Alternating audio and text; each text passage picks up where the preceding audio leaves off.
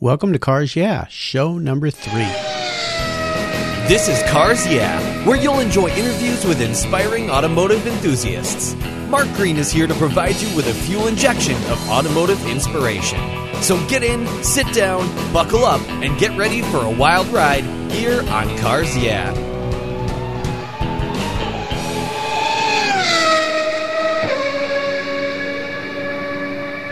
All right, automotive enthusiasts, I'm very excited to introduce my special guest today, David Bull. David, are you buckled up and ready for a fun ride? I am, Mark. Thanks very much for inviting me on the podcast. Great to have you here. David is president of David Bull Publishing, a Phoenix-based company specializing in motorsport titles. The company's books range from race histories such as the Sebring 12 Hours, the Daytona 24 Hours, and F1 at Watkins Glen, authorized biographies of top drivers like Mario Andretti, Vic Elfert, and Mark Donohue, and official publications with Ferrari, Porsche, Honda, Suzuki, and Ducati. David's books have won many awards and are internationally respected for their rigorous editorial standards and beautifully illustrated designs. David graduated with honors from the University of Massachusetts. He's a Massachusetts native and lived in Harvard Square in Cambridge and then moved to Phoenix, where he's been since 1996. So, David, I've told our listeners a little bit about you, so take a moment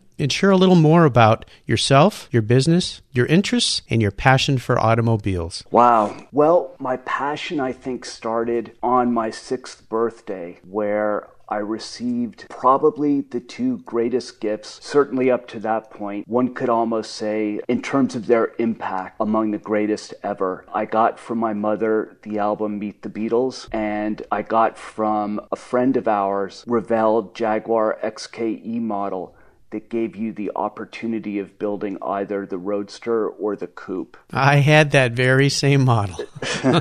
And that really, I think there's something fairly natural about children, especially young boys, finding themselves interested in cars and kind of tracking the differences. I used to pride myself on being able to recognize the taillights when we would be driving back from Woods Hole, when we would go down to the vineyard to visit family, and there would be non-stop taillights on the ride home, and I was quite good at memorizing and IDing what cars they were back in the day when head taillights were really quite distinctive. Anyway, that's kind of the beginning of it all. And it never really went away. I guess during college, it got ramped up again, reading Road and Track, getting caught up that way, having friends with cars, whipping around with them. When I got out of school and had been out for about a year, I found in Road and Track an advertisement for an Alfetta Turbo Delta, which was a car built by Alfa Romeo for Group 5 rally racing. And this was the homologation special. The guy claimed that it was the only one in the country, and I thought to myself, yeah, right. But I had owned 2 Alfettas previously and was well connected thanks to the Alfa Club in Massachusetts, which was quite strong, and I had connections. I knew Don Black, who was kind of manning the ship, what was left of Alfa Romeo, and they were still kind of flirting with the idea of the Milano at that point. There was still some activity with the idea perhaps of more coming. That's why Alfa was still operational at the time. Don was extraordinarily helpful, and he did a bunch of research and said,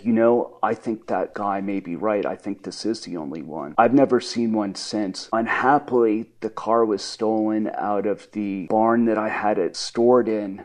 Oh, no. I left the keys in the ignition, and the weekend before had been at Lime Rock for a track day, and I think the temptation was just too great for the kids who were visiting for a party, and they made it about a mile down the street, failed to negotiate a left-hand turn and plowed into a phone pole. Oh, no. They rode one of the guide wires straight up. No matter what it is, whether it's a Porsche, a Ferrari, an MG, an Alfa Romeo, once one starts getting interested in the mark itself, you get kind of pulled in. Moving a little bit more forward, I'm interested in how you got involved in publishing with the business that you're in now. Obviously, your love and passion for cars started way back when, but what pulled you into publishing? What brought you into that world? Yeah, it's kind of a funny story, and one that underlines, I think, how random events or pure chance can wind up having an enormous influence in our lives.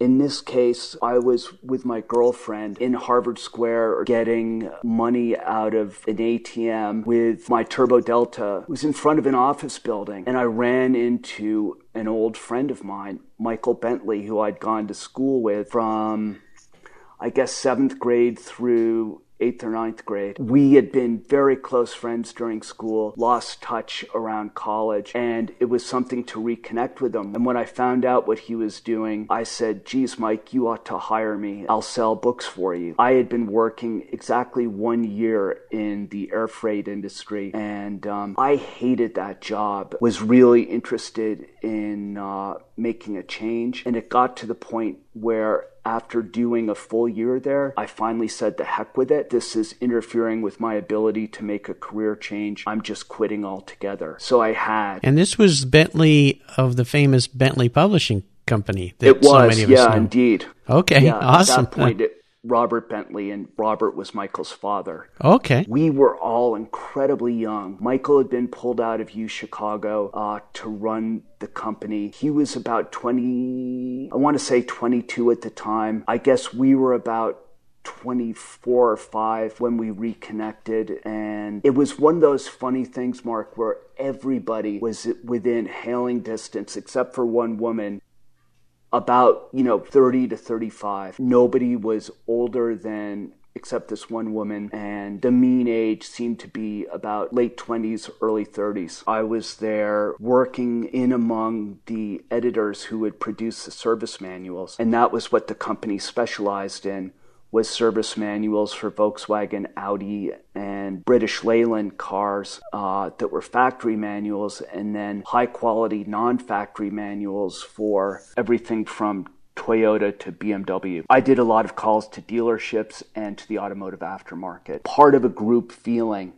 that was fantastic because it gave me a lot of confidence as a salesperson because I was sitting right next to the guys who made the books. So if I had a question, I could ask and get an immediate answer, emphasizing the amount of work, care, and detail that went into the books that separated the Bentley publications. So I would assume then those years were incredibly informative for you as you move forward. And where I want to go here is take you up into when you started your publishing company and what happened, what pushed you to get you to do that, to make that move, to get into the entrepreneurship of publishing, maybe. Obviously, there was a history there of learning and being around the publishing business, but what pushed you into that? Well, it's an interesting and gradual process. I had a terrific amount of energy in terms of coming up with book ideas. And the company started out as the precursor to Motor Books International. Robert Bentley did a terrific business importing motoring books from the UK. Tom Worth, who started Motor Books, was one of Bentley's biggest customers for a while, but it was Bentley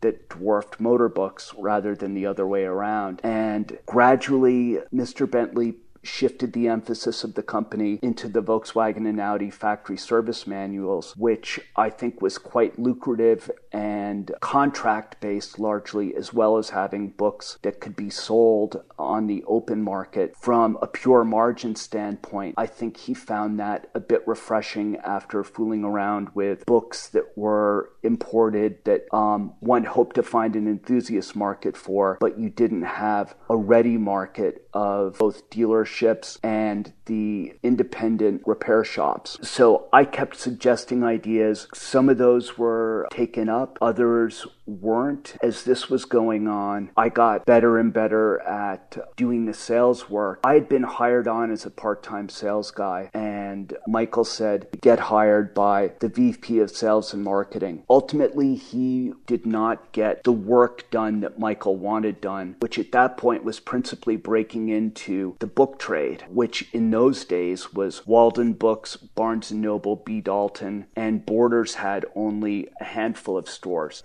And of course, Borders started the whole superstore concept. But it was really Walden Books back then and Barnes & Noble that were the big deal. In this case, my youth really worked for me because previously the company had a run-in with Walden Books and an extraordinary number of returns. And we tried to get our best books in there. They agreed. I was able to persuade them, and I got going with Barnes & Noble as well, which gave me the entree to the Ingram Book Company, which I'd been trying to persuade to pick up our books for a long time. I got Barnes & Noble involved and then got a call from the woman at B&N who said, "David, I've got a wonderful surprise for you. One of our customers is interested in picking up your books, and we would like to buy them in order to supply them." And I, of course, knew perfectly well who she was talking about, because I was the one who went down and persuaded the guys in New York to sell the books. I wound up replacing the fellow who had actually hired me, this VP of Sales and Marketing.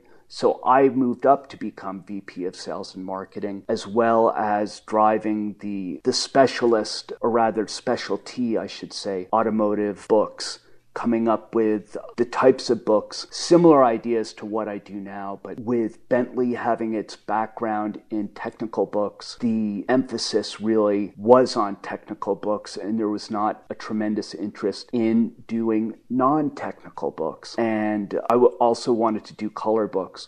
All the Bentley books were black and white. So those were the two driving forces that made me consider starting out on my own, and that's what led me to do it. At the end of the day, it really comes down to, it's crazy, it's such a cliche, but just holding your nose and jumping. And when you're doing something, all of us, I think, have a sense for what that feeling of changing jobs is like, or really leaving a job and beginning something that's new and fraught with risk, but lots of excitement at the same time. It's exciting, but kind of nerve-wracking. Well, I can relate to that 100% with this new venture with Cars Yeah, as you can attest after working at a company for 20 years. And so, but you're right, sometimes you have to just hold your nose and jump. And it sounds like in your case, you were at a great company, but they just weren't producing the kind of things that you saw could be produced. So you held your nose, and thus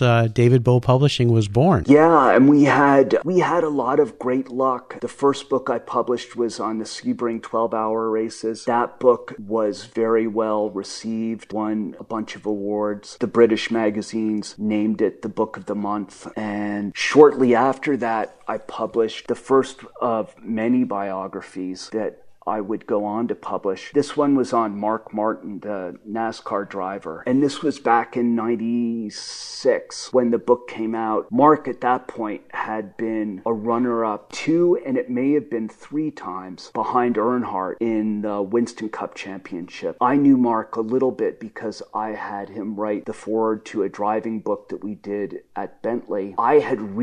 Mark's his own story. Very, very interesting guy.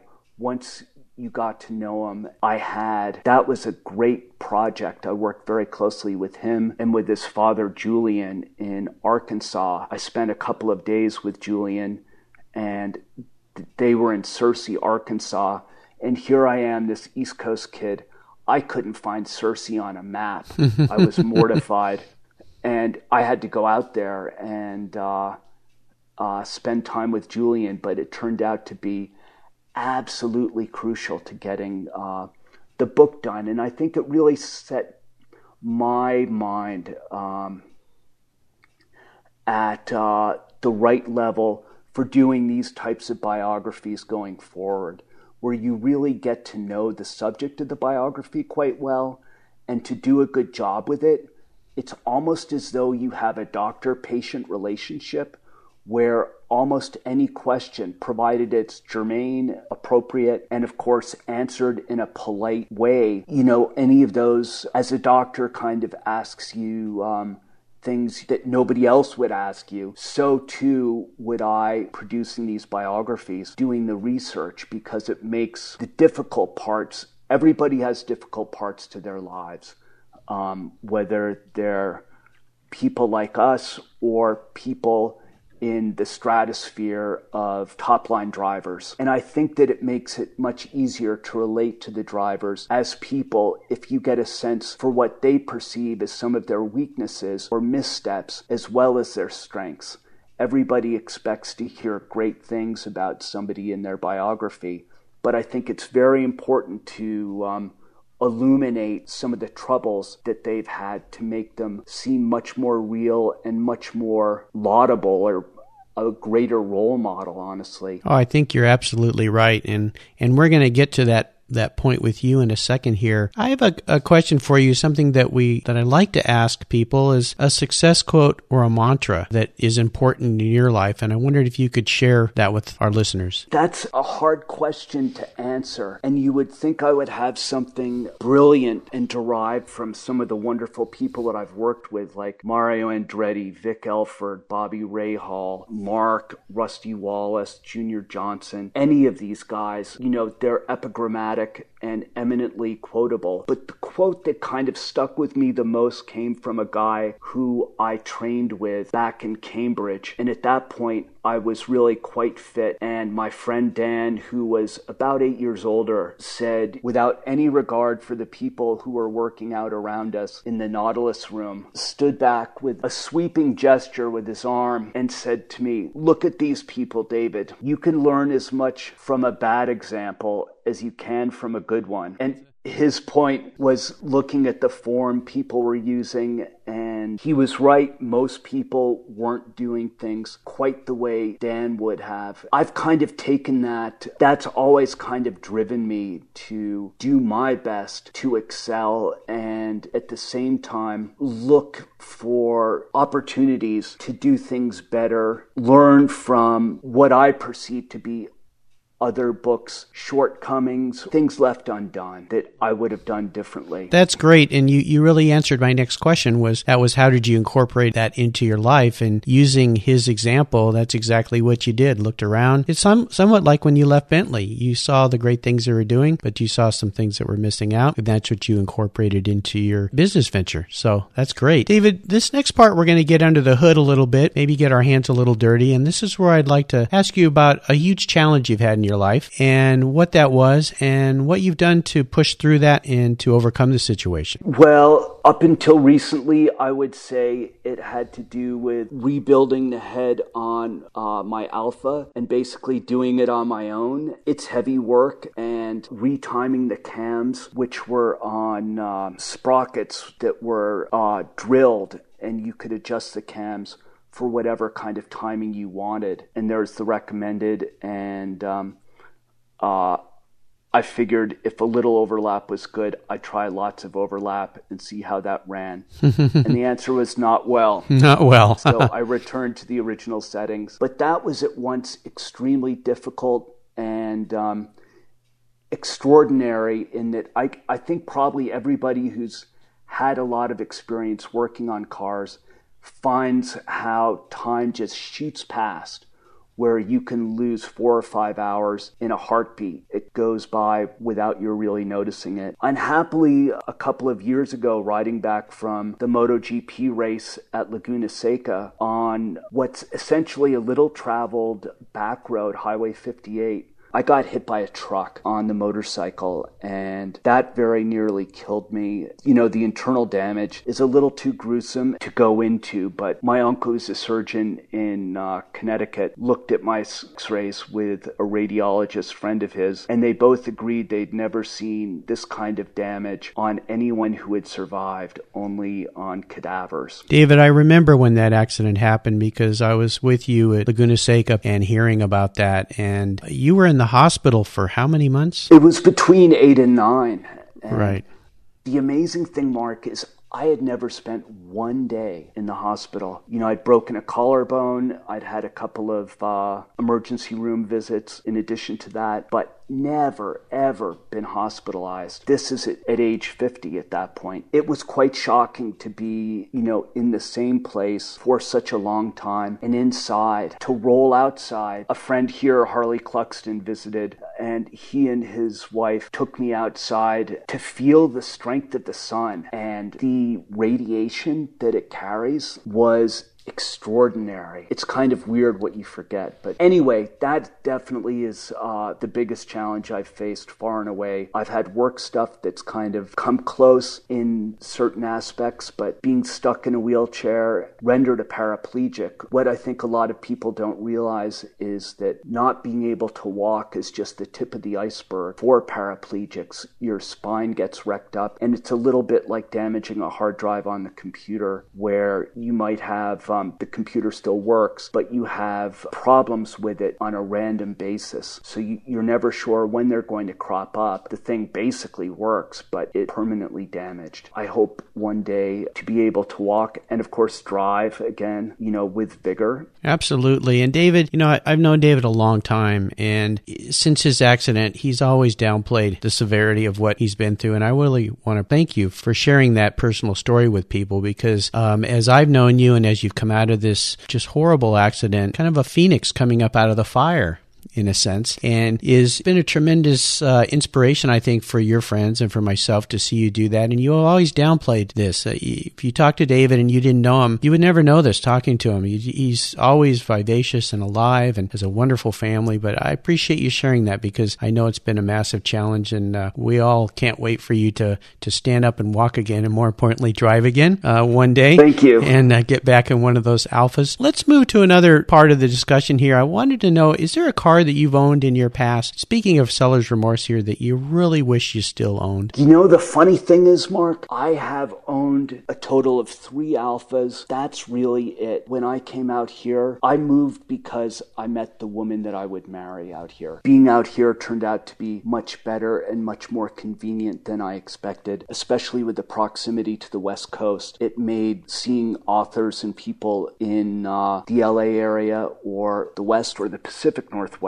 far less of a challenge. An afternoon's plane ride or an hour plane ride rather than a full day's travel. So we well, was there one of those Alphas you wish you'd really never gotten rid of? Well, the Turbo Delta for sure I wish was operational and curious. I'd love to get it put back to rights. I had 3 motorcycles and got rid of sold 2 of them, and I was left with my Ducati 888, which was a beautiful motorcycle that for me is the Ferrari 288 GTO of motorcycles, because it's the last version of the old style bike before the new technology took over altogether, and that was represented by the Ducati 916. And a great friend of mine bought the motorcycle from me. He's in Flagstaff. It's kind of like breaking up with a girlfriend, Mark, and she is sitting on a lawn chair in your garage every time you drive in or back out, and it was killing me to see the bike there. I called my friend finally and said, gee, when would you like to pick it up? While it was completely irrational, and even if,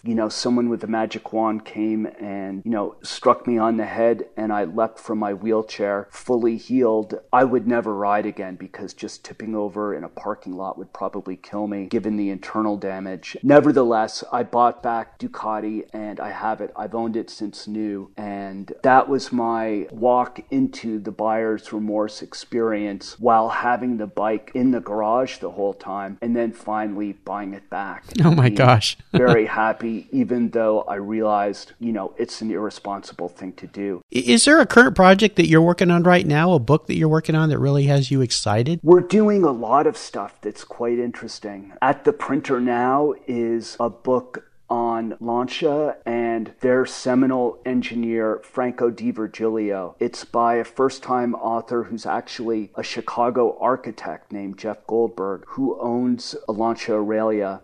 And the Aurelia is Di Virgilio's kind of crowning achievement. He designed a lot of engines, cars, while he was at Lancia. And he married Johnny Lancia's niece. And so he was in the family. And in this kind of mean way, was continually leapfrogged by people below him who got promoted above him, because to promote somebody with familial connections like Di Virgilio would be seen as nepotism, basically. So they they were very leery to do that. And I think that must have been a great disappointment to him. But the book is fantastic. It's one of the most technical books we've done besides Ferrari Formula One F1 2000 book. And it also has a tremendous window into the post-war Italian society and what it was like from a social standpoint and also from an engineering standpoint. And the amazing thing about Lancia is that you find out reading this book that the cars were under continual development. You'd think they would get the car designed and done to a very high standard and then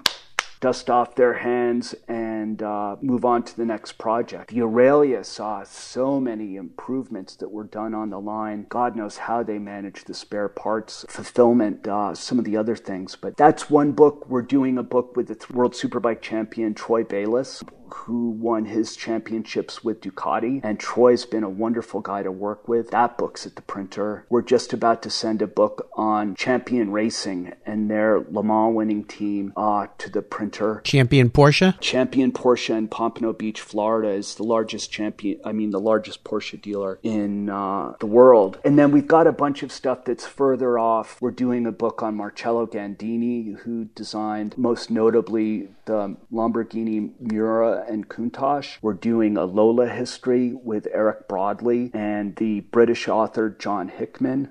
This will be the first complete Lola history. Sounds like you are very busy with many, many projects, and I just wanted to remind our listeners that you can go to davidbullpublishing.com, and when these books come out, you can find those there. And, of course, the complete line of all the books that he's published that are available. And I'll say that I have many of your books in my library, and they're all fabulous. And I'm really looking forward to these new books coming out. In fact, I've already written them down for my Christmas list. One of my favorite parts of our talk, and it's called The Last Lap. So we're nearing the end here. What I do is I fire off a series of questions, and you give our listeners very quick blips of the throttle answers. So are you ready? So, David, are you ready to go? I am ready. Okay. What's the best automotive advice you ever received? Wow. I think it was Alfa Romeo repair advice from Fred DiMatteo, who was the head of the Alfa Club in Massachusetts. He was helpful in so many areas, but the one I remember best is went to start the car, wouldn't start, couldn't believe it. And I called up Fred, naturally, and he said, electrical connections need to be physically secure and electrically sound and clean. So take a piece of steel wool, go out, clean the terminals and the leads, put some Vaseline on them, tighten it back up, and the car should start up. He was absolutely right. I would never have believed it. So that's really stuck with me, and it sort of epitomizes the great help that I got over the years. Can you share one of your personal habits that you believe contributes to your success? Always striving to do the best job. Do you have a resource that you could share with our listeners? I use, for me, it's really information at this point. So I spend a lot of time online, everywhere from the New York Times, where Tyler Alexander's book was reviewed last Sunday in the automotive section, his photography book, McLaren from the Inside. There's also a great website that's kind of useful for insiders called Motorsport Marketing Research, MMR, and that has everything from reports on car events to where to get seats refinished, restoration resources, etc. Now, this is kind of a funny one, and I ask everybody this, but it'll be unique for you. Could you share a book that you really enjoy with our listeners? That's so hard, Mark. Every book that we publish, it's a little bit like asking a parent to name his favorite child. Of course. That's difficult, and I think that they're all, in their own way, fantastic. Or if I have to push you hard, I'll say, okay, David, you have 5 seconds to choose your favorite book published by David Bull Publishing. What is it? Answer now. Mario Andretti, Driving Passion. There you go. Okay, I knew you could do it.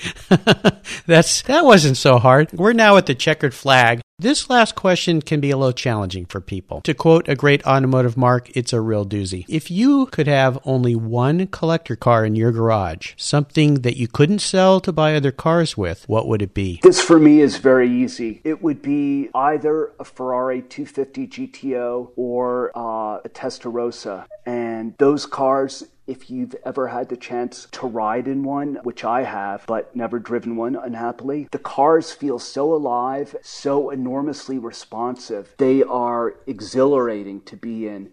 And just as a passenger, you can feel what the car's doing, that I can't imagine the extra sensation that one would get holding the steering wheel, operating the pedals, and the gear selector. They are amazing. The Testarossa you're referring to, would that be one from the 50s? Absolutely. Like the 250 TR? Or Indeed. Well, David, you've taken us on a great ride, and I've so enjoyed your stories. I want to thank you for sharing your journey with us today. Please give us one parting piece of guidance before you drive off into the sunset, and let our listeners know what's the best way they can learn more about you and your business and how to get a hold of you, and we'll say goodbye. Thank you very much, Mark, and thank you for having me. It's been great to talk with you. Our website, bullpublishing.com, as you mentioned earlier, that is a great place to see what's current, and also check out our backlist. And we do a good job of trying to keep current with it. We also have a Facebook page. It would be great if people would check it out, like us, and let us know what you think. One of the things that we've just come out with recently is Porsche's official 50th anniversary 911 book. So that's being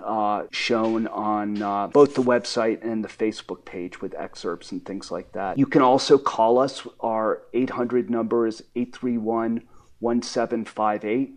That's 800-831-1758. 1758 and ask us questions. You know, we love talking with people. We're always interested in ideas, and this is a business in which I feel I have everything to learn. I don't take anything for granted. And is there one parting piece of guidance that you could share with our listeners before I let you drive off into the sunset? Gee, Mark, I'm the one who's usually asking that question of other people. I'm thinking in your case, it's probably one word: persevere. Sure. Yeah. I mean, that's ultimately what it comes down to, no matter what one's area of interest and expertise is. If you're not persevering, it's very hard to succeed. I used to joke that it was difficult I was dealing with two P's, publishing and parenthood. And those two P's were enough to have me ready for an evening cocktail when I got home from work.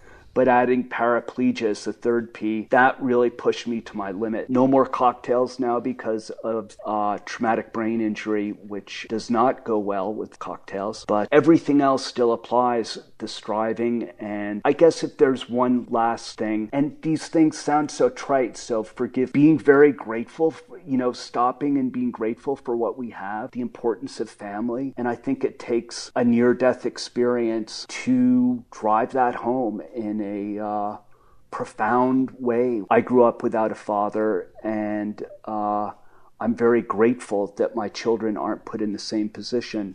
I won't be chasing them up the stairs or running sprints with them. Everything else, I should be there, and I'm very glad of that. That's wonderful. Well, David, thank you so much for sharing your story with us today. It's been insightful, fun, and uplifting. And listeners, you can go to the show notes page, type in David Bull, and find all the things we've talked about here, and of course listen to the interview again if you'd like. David, thank you so much for being with us. Until next time, we'll see you down the road. Great. Thank you again, Mark. Thank you so much for joining us on today's ride here at Cars Yeah. Drive on over to carsyeah.com to find show notes and inspiring automotive fun. Download your free copy of Filler Up, a fun book filled with gorgeous photographs of fuel filler fun, including quotes from more inspiring automotive enthusiasts. Download your copy today, and we'll see you next time on Cars Yeah.